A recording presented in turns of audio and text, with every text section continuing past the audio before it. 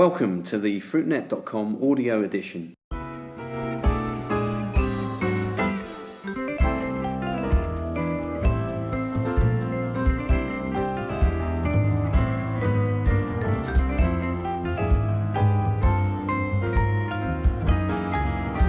Hello and welcome to the FruitNet audio edition, where this week we're looking at the FPJ Big 50, a first ever ranking of the top 50 companies in UK fruit and vegetable supply.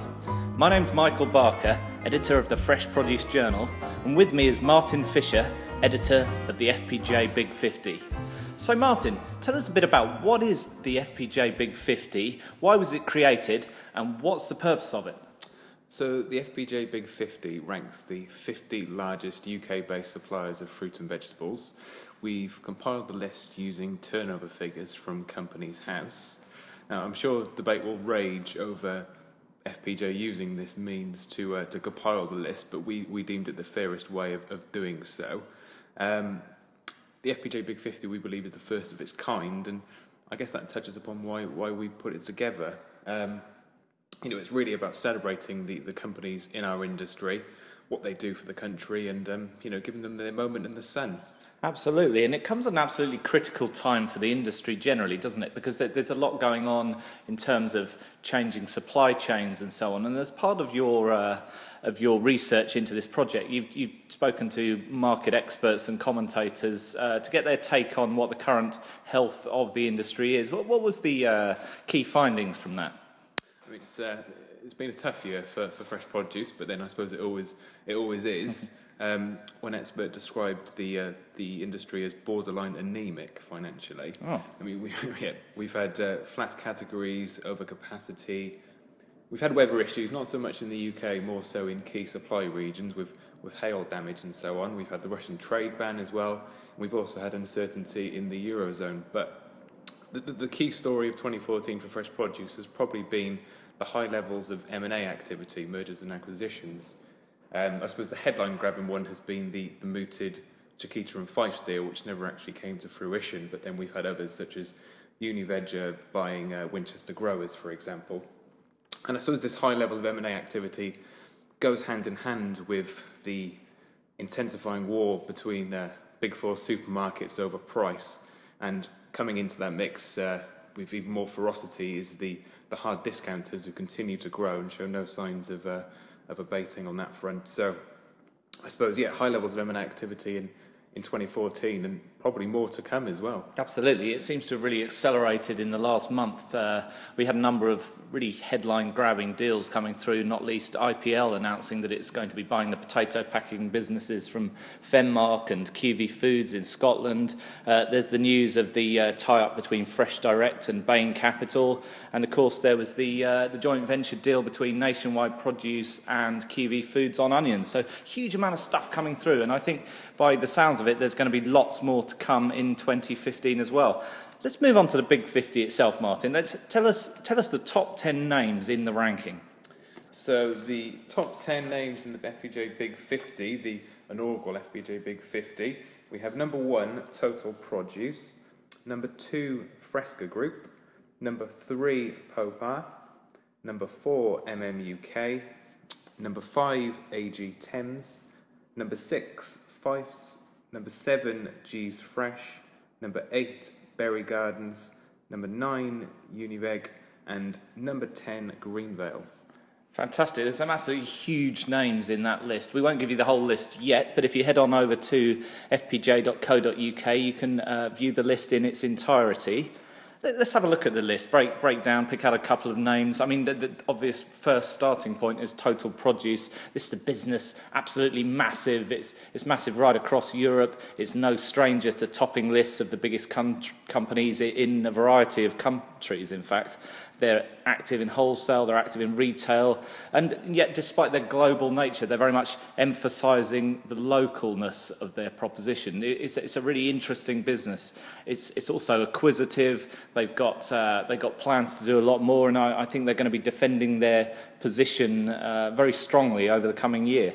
I see as well that the top two, Total Produce and Fresca, they both have a really strong presence in wholesale, which is quite interesting because we constantly hear mainly from wholesalers themselves, that it's a moribund industry. It's an industry that's on its knees. Yet, here we are, the FPJ Big 50, the two largest UK-based suppliers of fruit and vegetables, have a really big presence in the wholesale scene. Absolutely, and I think actually that's a sector that's very much coming back. We're seeing the regeneration of New Covent Garden. We're seeing markets such as Bradford and Birmingham relocating or doing up their markets. So I think that it is a sector, especially with the rise in eating out, that we're going to see a huge amount more of. And also catering is absolutely massive at the moment.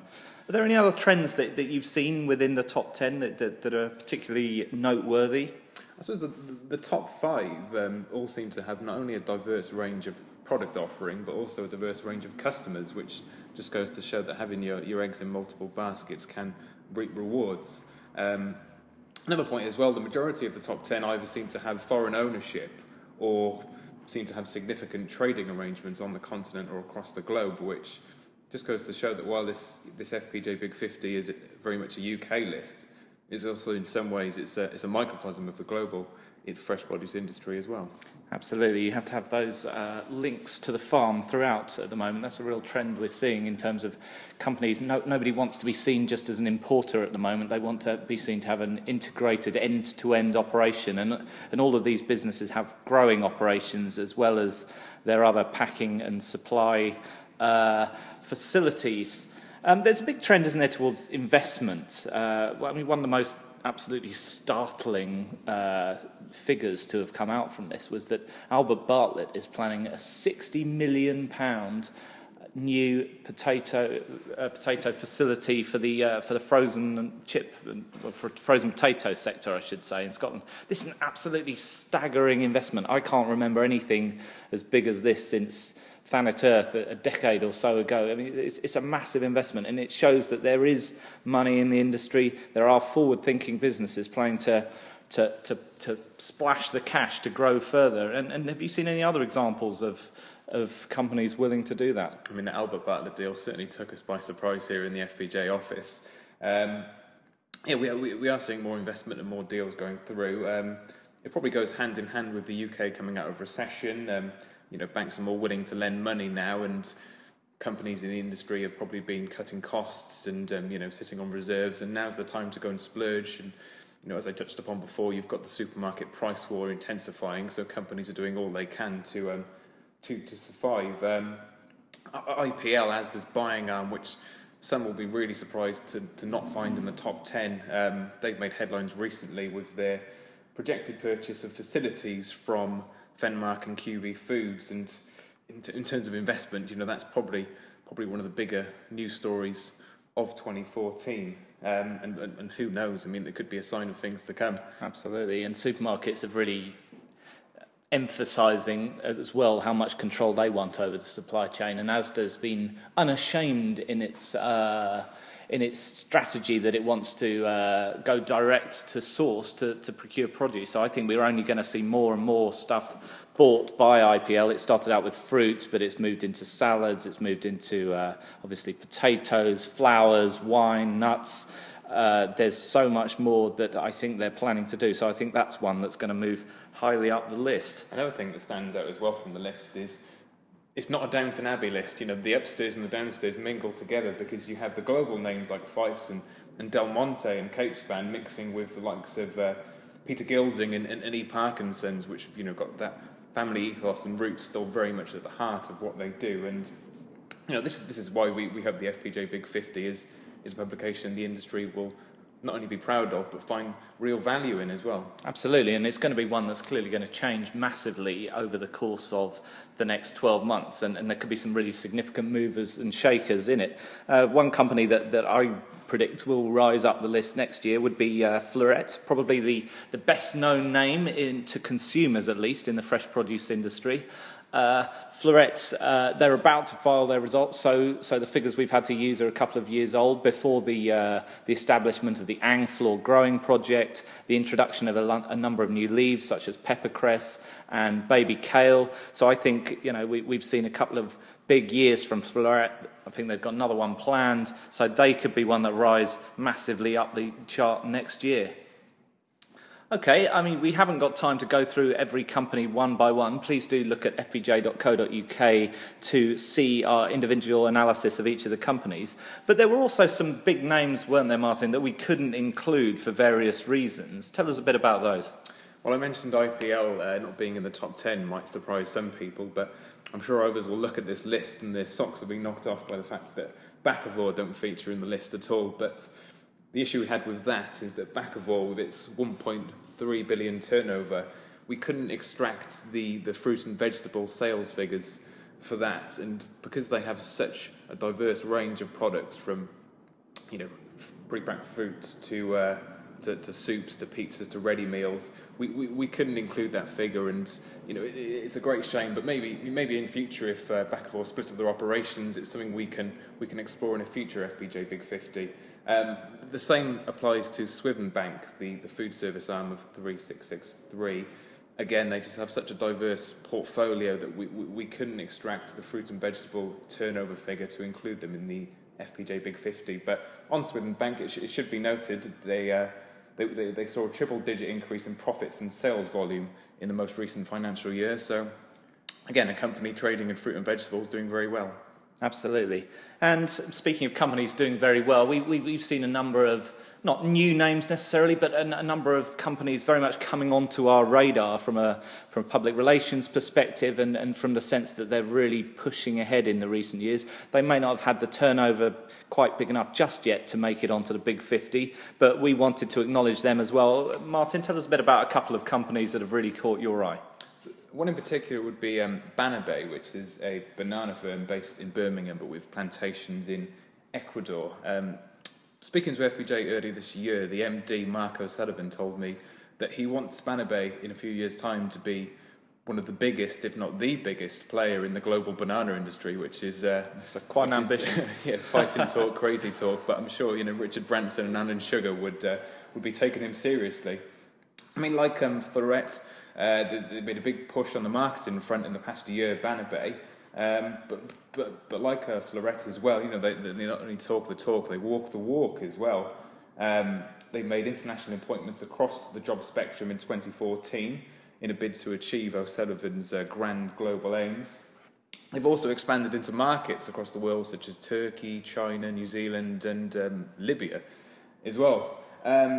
Another banana firm that didn't make the cut that we've got on our ones to watch section is Chiquita, and they just missed out as well. Their UK operations weren't quite big enough to make the FPJ Big 50, but with the recent deal with Quatrale Safra being tied up, the Brazilian firm that's bought them following the protracted Fife saga, one would imagine the Brazilians haven't bought Chiquita just to sit on the asset. They're probably going to expand it and see what they can get out of it. So this time next year, we could see Chiquita make a push and join the likes of Del Monte and Fife's in the FPJ Big 50. Yeah, interesting times in bananas, because it's been a sector that hasn't seen a huge amount of change over the years, but suddenly, you've got new players like Banabé coming in, you've got the new ownership with Chiquita, and it looks like we've got a very changing supply chain taking place. That's going to be really interesting to watch. Some more bread and butter type UK businesses as well that have missed out. It's worth mentioning. We've got Alan Bartlett and Sons, who again just missed out on the list. Alan Bartlett, of course, the brother of Ronnie, who runs the Albert Bartlett business, which did make the FPJ Big 50. But this year, Alan Bartlett has been diversifying its product offer and looking to add value of premium lines. So who knows, this time next year that could pay dividends, and we'll see Alan Bartlett and Sons in the FPJ Big 50. Another roots company that just missed out were Hunter Pack. Again, they've recently made an investment in a vegetable crisp brand. They're looking to expand that as well. That seems to be quite popular among UK companies at the moment. They're also investing in new cold storage facilities. So again, this time next year, they could just make their way into the FPJ Big 50. Absolutely. We're going to see a much changed list in 12 months' time, which I think is going to make it absolutely fascinating and must-read reading. So thanks so much, Martyn. We could talk all day about this, but we do hope you'll head over to fpj.co.uk or read right the way through the print issue of the Big 50. Let us know your thoughts. Let us know your feedback. Let's all get involved in the debate. And Thanks for listening, and we look forward to bringing you further podcasts in the new year.